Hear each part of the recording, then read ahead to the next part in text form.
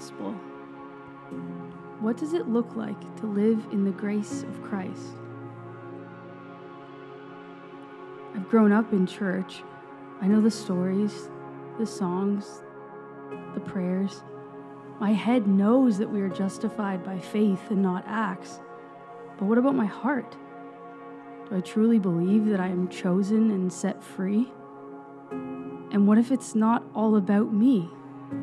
The world is so quick to draw lines, to highlight our differences, but the Word says that we are all one in Jesus, that the gospel of grace is available to all who believe. I don't want to be ruled by my excuses. God, help me see. Remind me that I walk by the Spirit, even when I'm tired and even when I'm stretched. Day by day, help me become more like Christ. Thank you for your Spirit, and thank you for your Word. Teach me how to live here and now.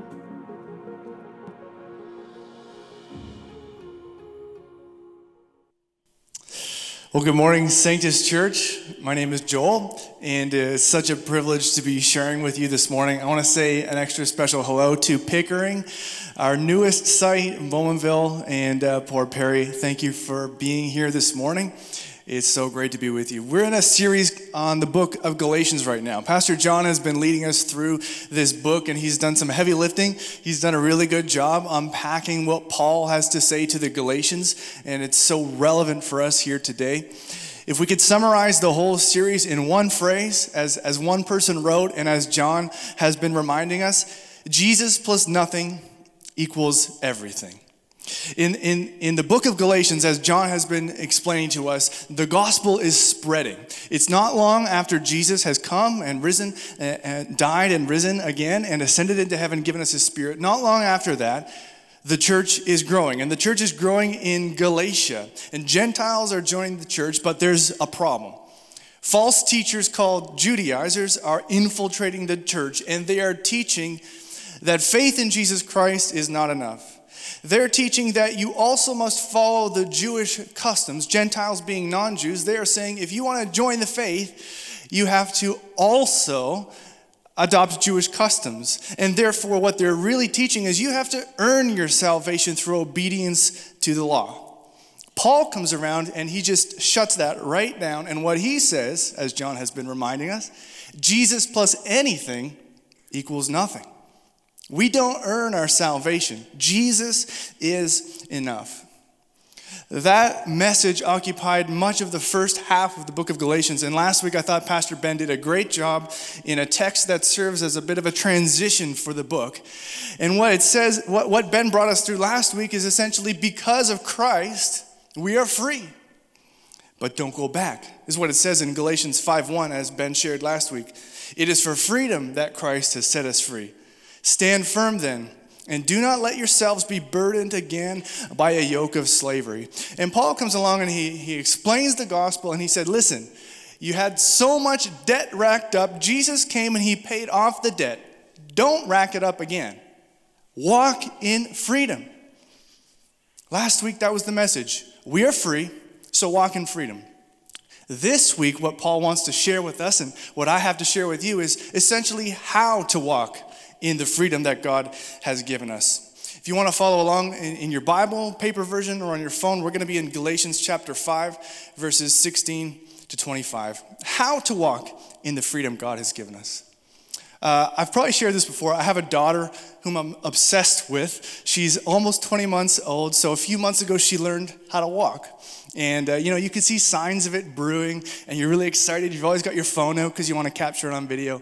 And I remember several months ago, we were in our bedroom, and I was here, and she was there. I said, Sophie, walk over to Daddy. And she started walking, and it was one of the most craziest, amazing moments of my entire life, seeing my daughter walk for the first time. For those of you who have kids or grandkids, you'll know that after a kid takes their first steps, they've proven that they can walk, they still tend to kind of crawl around sometimes.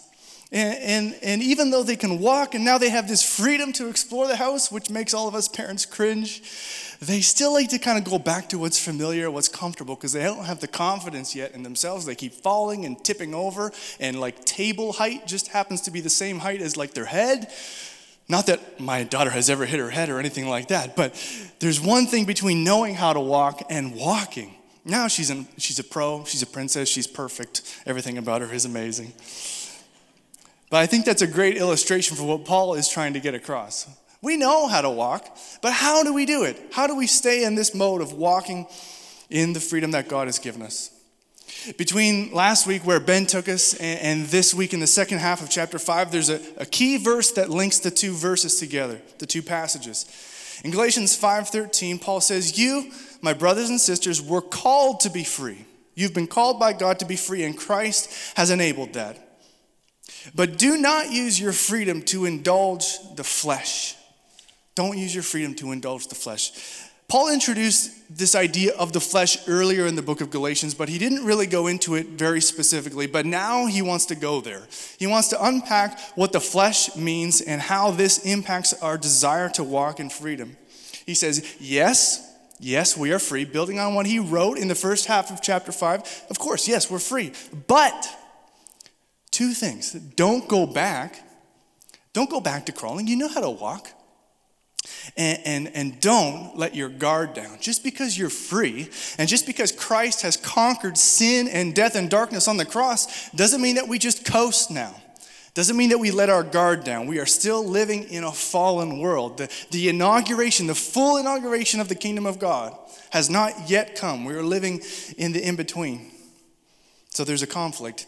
Here's what he has to say in chapter 5, starting in verse 16. "So I say, walk by the Spirit, and you will not gratify the desires of the flesh. For the flesh desires what is contrary to the Spirit, and the Spirit what is contrary to the flesh. They are in conflict with one another, so that you are not to do whatever you want. But if you are led by the Spirit, you are not under the law."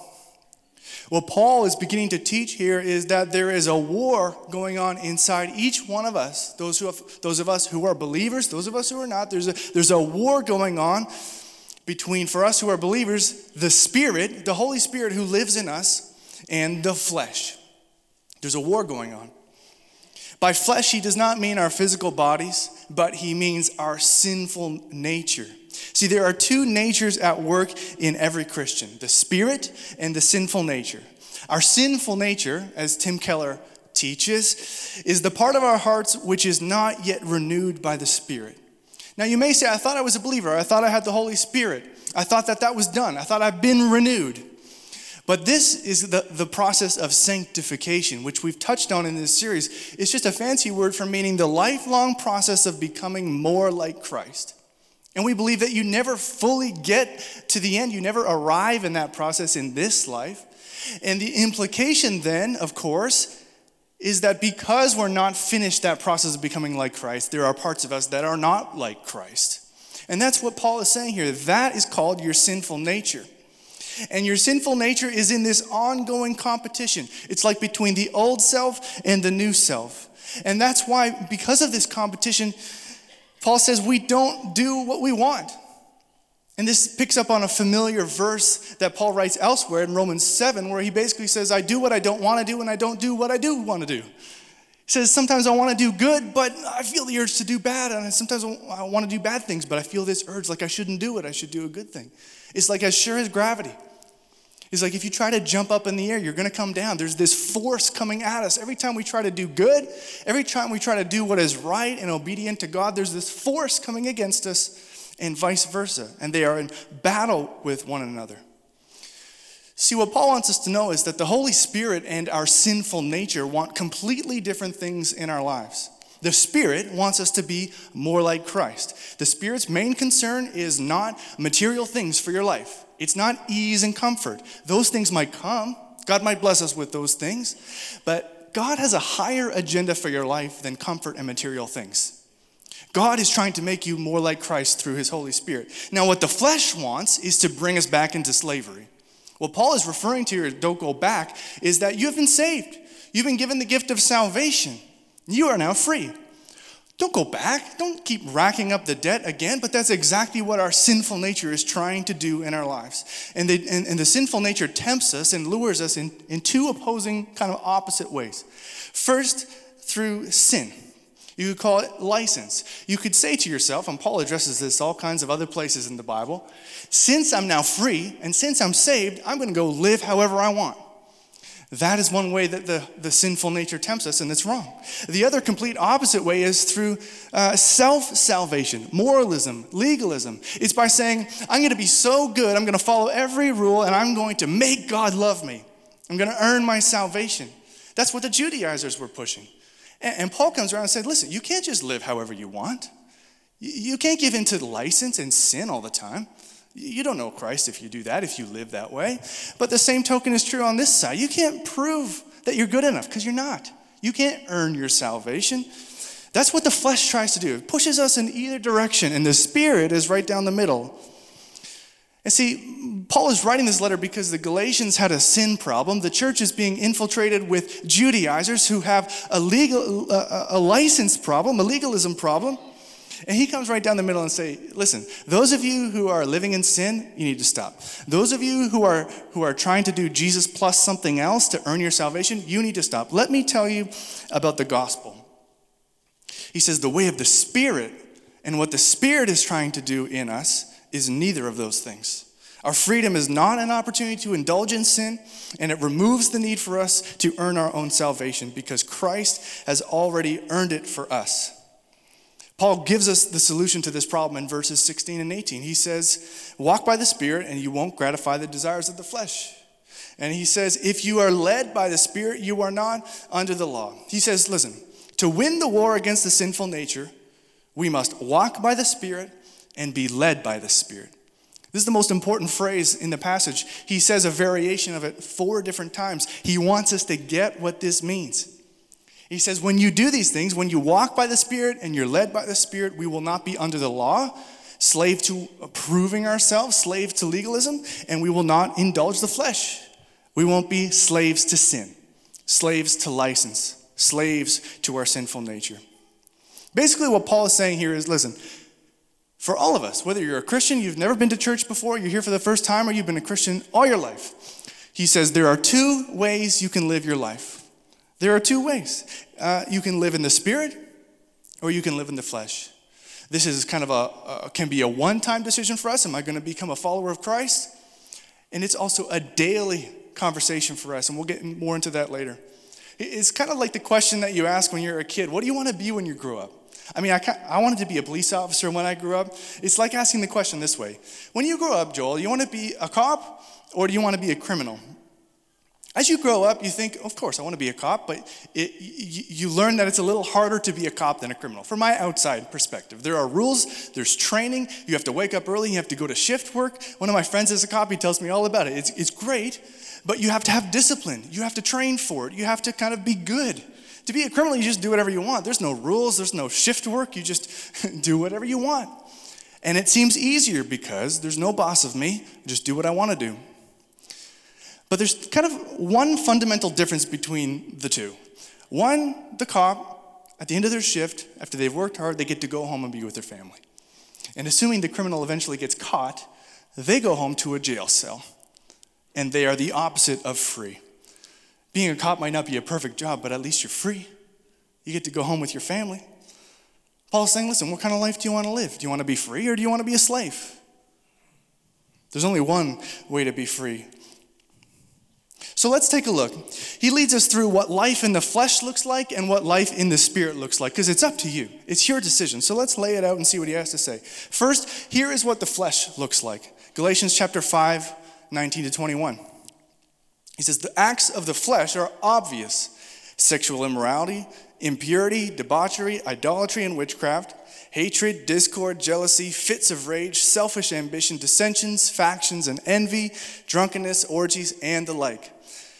I warn you, as I did before, that those who live like this will not inherit the kingdom of God. Paul says, listen, you can walk in the power of the Spirit and find freedom in life, or you can walk in your own power, walk your own way, and live in the flesh. If you do live in the flesh, let me tell you what your life is going to look like. The more you live this way, your life is going to start to look like these things. He lays out 15 different things, 15 different sins that come as like the fruit or the result of living in the flesh. Tim Keller categorized these 15 things in a very helpful way. There's sexual sin here, religious sin, relational sin, and there's substance abuse at the end. Let's just go through them very quickly. First, sexual sin. Sexual immorality. He says, if you live like this, and sexual immorality, as Pastor John has taught many times, is like this Greek word porneia. It's sexual activity outside marriage. Impurity, unnatural sexual relationships and practices, debauchery, uncontrolled sexuality in any form. Then he goes to religious sin, idolatry. Now he is speaking contextually to the Galatians because they had a real idolatry problem with pagan or occult religious practices. For us, it's less temple worship, perhaps sometimes, but for many of us, it's idols that we create in our hearts that is a disordered love, a misprioritization of the important things in our lives that dethrones God from first in our lives. Witchcraft, accessing unholy spiritual power in any form, also very relevant for many of us today. He goes to relational sin, and this is the focus really for him and what he's getting at. He talks about how the flesh destroys relationships, which is so critical for a church conversation. He starts with hatred. I'm not even going to define it. I'm just going to raise the question, how can we hate each other when Christ did not hate us, but rather loved us when we didn't deserve it? Discord, it's a form of disunity. Jealousy, it's being discontent with what God has given us. Fits of rage, outbursts of unrighteous, uncontrolled anger. Selfish ambition, which is the opposite of the self-denial we're called to as believers. Dissension, a form of disunity. Factions, another form of disunity. And envy, ultimately, is the opposite of love. And then lastly, in the fourth category, substance abuse, he names drunkenness and orgies. And the two of these are linked. The second one is not a sexual orgy, but it's actually a drinking orgy. It's like wild partying. Drunkenness and drinking orgies. See, what the flesh does is it leads us into excess and addiction and misuse. It perverts what is good and what is right, and it takes it far too far. And then he ends with saying, and the like, because this is not an exhaustive list of sin, of course, but this is a contextual list that applied specifically to what he'd been observing in the Galatian church. Now, I want to point something out really interesting about this list here. There are what I would call external sins like drunkenness, and then there are internal sins like jealousy.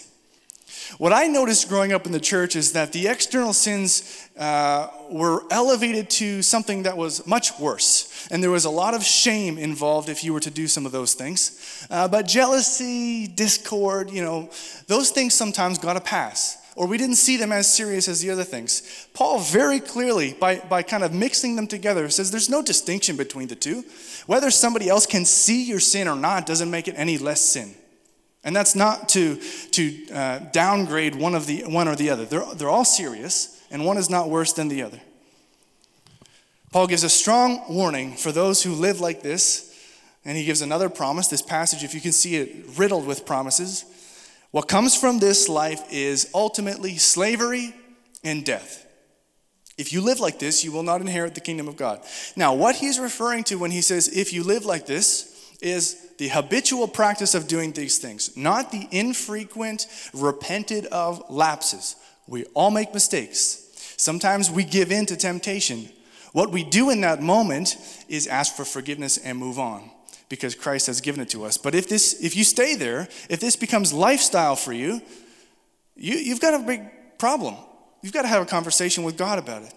So we don't read this verse and be afraid, because this verse does not change the assurance that we have as believers. We are saved. But we also don't read it haphazardly either. We fear God as we read this verse. We are reminded that we cannot let our guard down. This is serious. We can't drift into a different lifestyle that God has called us to, and we can't drift back into the lifestyle that he has called us out of. That's what the flesh looks like. This is the way of the world, and let me tell you, from experience, it's a trap. Living your own way looks like freedom. We all know this. When we grow up, parents have all kinds of rules. You just want to break free of the rules so you can be truly free. But as a parent now, I know firsthand the rules are there because they love us. There's danger lurking on the other side. What looks like freedom is actually slavery. It's a lie.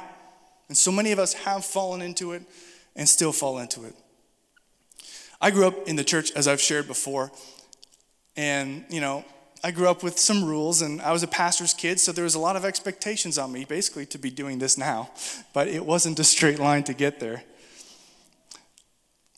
When I was in high school, I decided that I didn't want any more of this whole thing. I stopped going to church. I got into some really harmful relationships. I developed a lifestyle that was not good for me at all. Basically, exactly what Paul is describing here. That's what my life looked like. And I, of course, didn't use these terms, but I decided not to live in the spirit and to live in the flesh. I did that for a couple of years. And by God's grace, man, he called me back earlier than I certainly deserved at all. But he called me back, and now I'm here.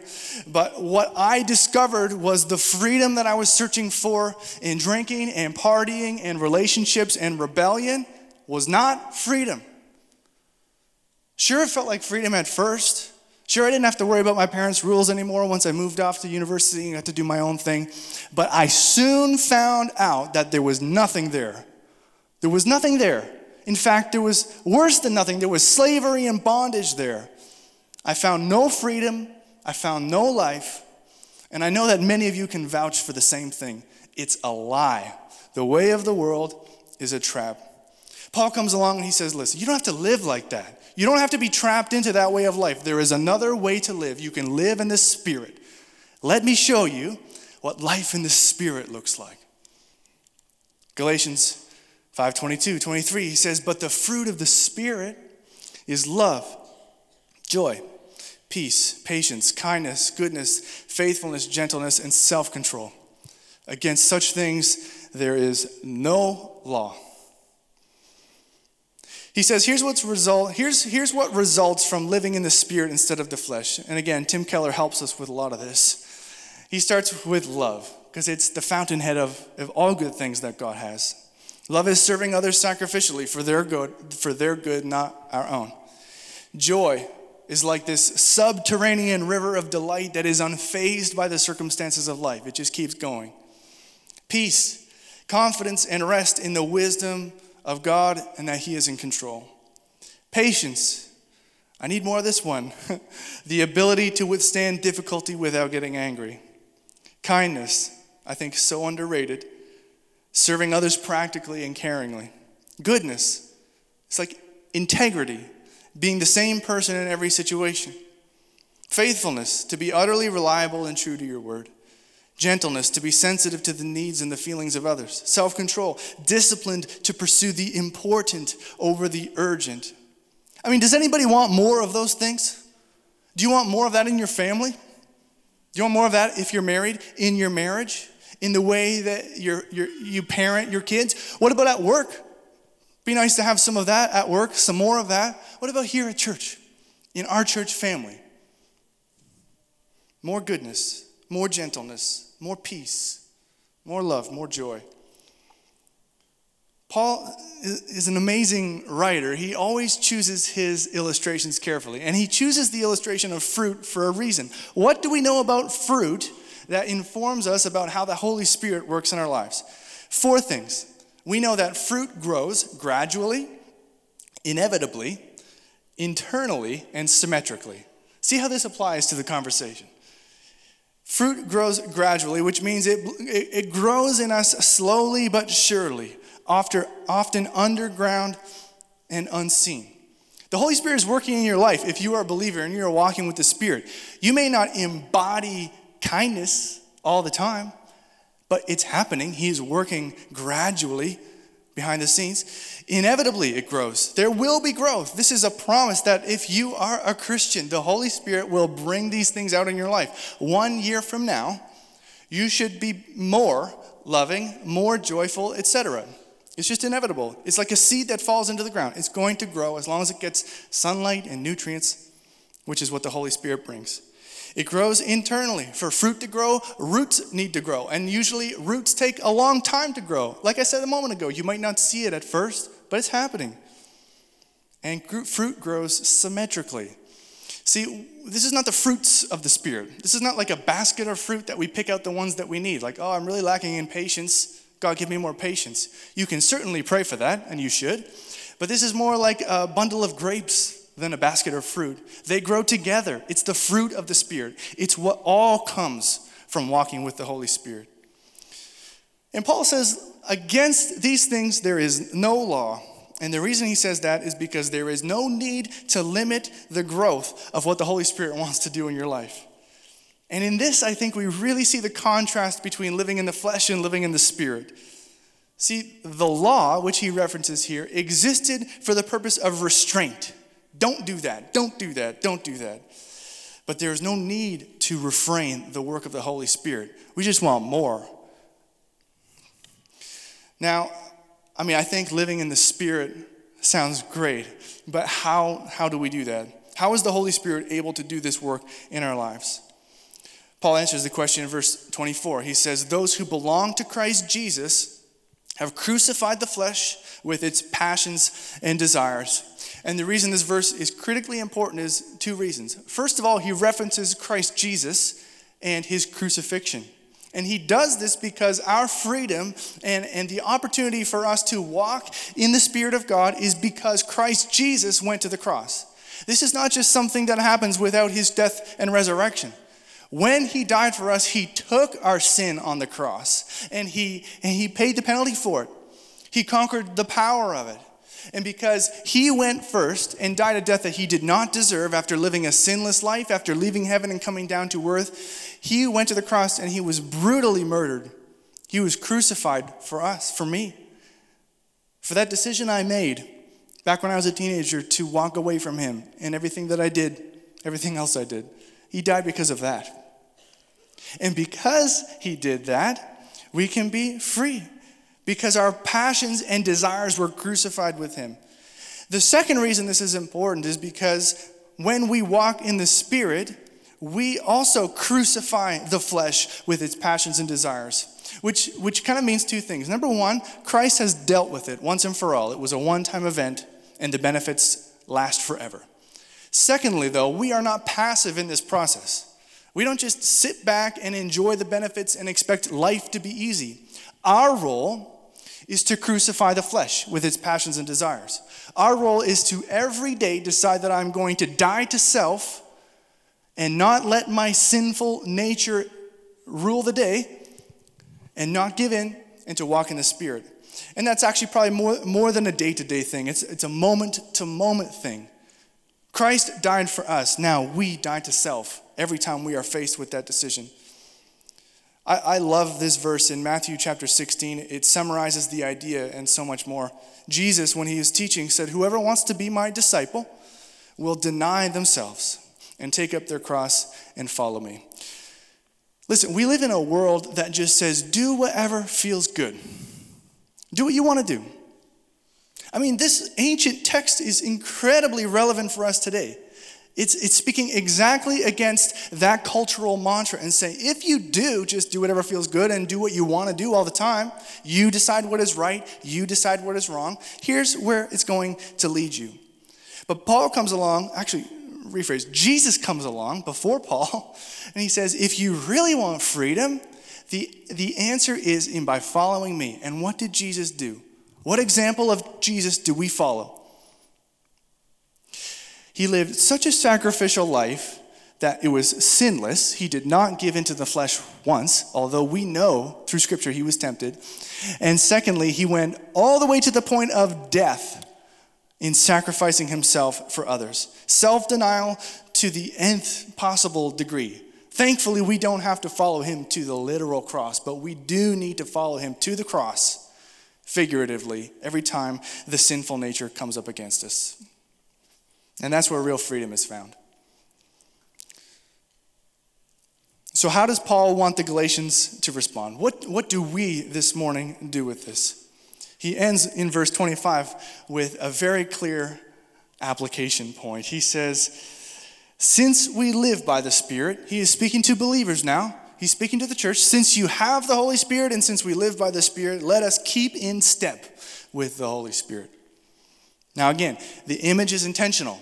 It's not just a word that he throws in there. He chose the phrase intentionally. Keep in step with the Spirit. It's like when I go for a walk with my wife and I walk so fast that I end up being 20 feet in front of her. We don't have a very romantic time. Like, we're not feeling like we're bonding. And likewise, when I fall 20 feet behind her, the same thing. We're not really walking together. We're still married, but we're not really spending time together. You imagine it's like a trip to Florida. When you have two vans in like a caravan and one just wants to drive as fast as possible and the other one wants to obey the speed limit, eventually you get so far apart and separated, it just doesn't work. So one of the ways that we respond to this, one of the things that we take action on as Christ has done all this for us is we keep in step with him. We keep in step with the Spirit. We don't get too far behind and we don't get too far ahead. And the way we keep in step with him is by doing the things he desires and not doing the things that he doesn't desire. This takes discipline. Now, we talk about spiritual disciplines all the time, and if you are faithful in your spiritual disciplines of reading the Bible, praying, fasting, it will lead to more power in your spiritual life. But I want to de-spiritualize it for a second, if I can, as a pastor. Discipline is just a regular thing that we all need in our lives. Waking up early requires discipline. Being able to save up and afford a home to live in, to feed your family, it requires financial discipline. I listened to this podcast by a guy named Jocko. He's a former Navy SEAL. You might have heard of him. Absolutely love the guy. He has this mantra that just says, listen, discipline equals freedom. Financial discipline equals financial freedom. If you wake up in the morning before you want to and you go to the gym every day of your life, you're going to be healthier. And that brings physical freedom. This is just a basic concept. And I think we need to exercise freedom in our spiritual lives just by doing the basic things like not doing what the Spirit doesn't want us to do and doing what he does want us to do. Now, the beauty of it is the Holy Spirit actually enables us to do what the Holy Spirit wants to do. We can't fall into the same trap and try to do this in our own power again. He enables us to walk with him. And he's like a good parent. You know, when I used to go to the mall with my mom when I was a little boy, I always used to get so annoyed that she would walk so fast because my little legs couldn't keep up with her. And I told her, and she adjusted because she's a good mom. And I think the Holy Spirit is like a good parent that he goes at our pace. He goes at the pace that is best for us. Now, he doesn't put up with dawdling. He wants more for us and better for us, but he's not a slave driver either. He's not going to allow us to get too far ahead and too far behind if we're listening to him. He is leading us, and he is enabling us and giving us the power. So we keep in step with the Spirit. The second thing, just to go a bit deeper, we run from sin. That is one of the ways that we can engage practically as we try to keep in step with the Spirit. It's slavery. It's a trap. What the world says is freedom is not freedom. It's slavery. It's a trap. Remember Galatians 5:1. It says it is for freedom that Christ has set us free. So stand firm. That's ours to do. Stand firm then and do not let yourselves be burdened again by a yoke of slavery. We got to stand firm. This is a war. There is a war going on inside each of us between the Spirit and the sinful nature. And the enemy, because make no mistake, this is not less than spiritual warfare. This is spiritual warfare as well. The enemy hates you. You will not be shown mercy. You will be tempted when you are at your weakest, when you're tired, when you're hungry, when you're angry. You will be tempted when you will give in. He will trap you and try to destroy you. We have to stay on our guard. We have to stand firm. Our best defense is not just prayer. It is prayer. Stay disciplined with the spiritual disciplines and keep asking the Holy Spirit for help. But we participate by not giving ground. We don't indulge the flesh and we don't try to prove that we're good enough. We are not passive in the Spirit's work in our life. We're active. And we participate by crucifying our sinful nature every moment, every day. Again, the Holy Spirit gives us power. He always gives us a way out, as the scriptures say. But we need to do our best to walk with him and keep in step with him as he leads us. I want to ask you if there's an area of your life that you have been indulging into the flesh. Is there something that you need to confess this morning? And say, listen, I in the past I've kind of struggled with this, but it slipped into a lifestyle thing. Or I seem to really struggle with this a lot. Or this does mark my life. Listen, jealousy, nobody can see it because it's within, but I'm filled with jealousy. I'm filled with hatred towards this one person. The Holy Spirit is inviting us this morning to walk in freedom, and he is inviting us to confess our sins so that we can be free. we hold on to bitterness and we harbor hatred, it's us who lose. We become the slaves. We step into bondage. So I want to ask you this morning, what do you need to crucify in your life? And maybe it's the opposite side of the spectrum. Maybe you need to crucify legalism. Maybe you need to kill this desire that you have to prove that you're good enough and to earn your salvation. That is just as bad as the other thing, even though it looks good on the surface. Both lead to slavery. So we keep in step with the Spirit, we run from sin, and most importantly, we run to Jesus. That is the most practical, greatest thing that we can do in this battle. In this war, we run to Jesus because Jesus is love. Jesus is joy. He is peace, patience, and kindness incarnate. He is the fruit of the Spirit. And he embodied it for us. And we can see what a life like that looks like. It leads to victory. It leads to eternal life. It leads to freedom and communion with the one true God. And that's the reason why God sent his son Jesus into the world to die for us, so that we would not be left in slavery. He came to set the captives free, and that's exactly what he did. I was a captive. You were a captive. You may be a captive right now. Jesus came to set you free. The answer is not found in what culture says. The answer is found only in him. So we seek Jesus. We seek the fruit of his Spirit. Memorize them so that you can pray every day. I try to do it as often as I can. God, fill me with love, joy, peace, patience, kindness, goodness, faithfulness, gentleness, and self-control. Memorize them so that you can ask for them, but know that Jesus is the most important thing. And if you seek him, the rest will follow. Because he is so good, and he has come to give us freedom and life both now and forever. Would you pray with me this morning? Lord Jesus, you are so good. You are so good, God. Thank you, God, that you sent your son into the world. Thank you, Jesus, for obeying the Father and for giving us freedom and life.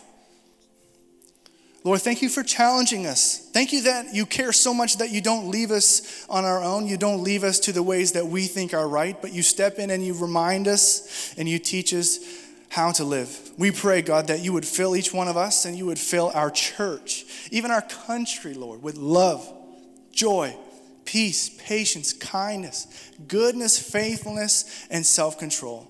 Thank you for showing us what that looked like, Jesus. Thank you that you are doing this in our lives, even if we can't see it. 1 year from today, would Sanctus Church be stronger in each one of those areas, and would I and each person here as well. We love you. We pray that you be glorified in our devotion to you and our worship this morning. In Jesus' name we pray. Amen.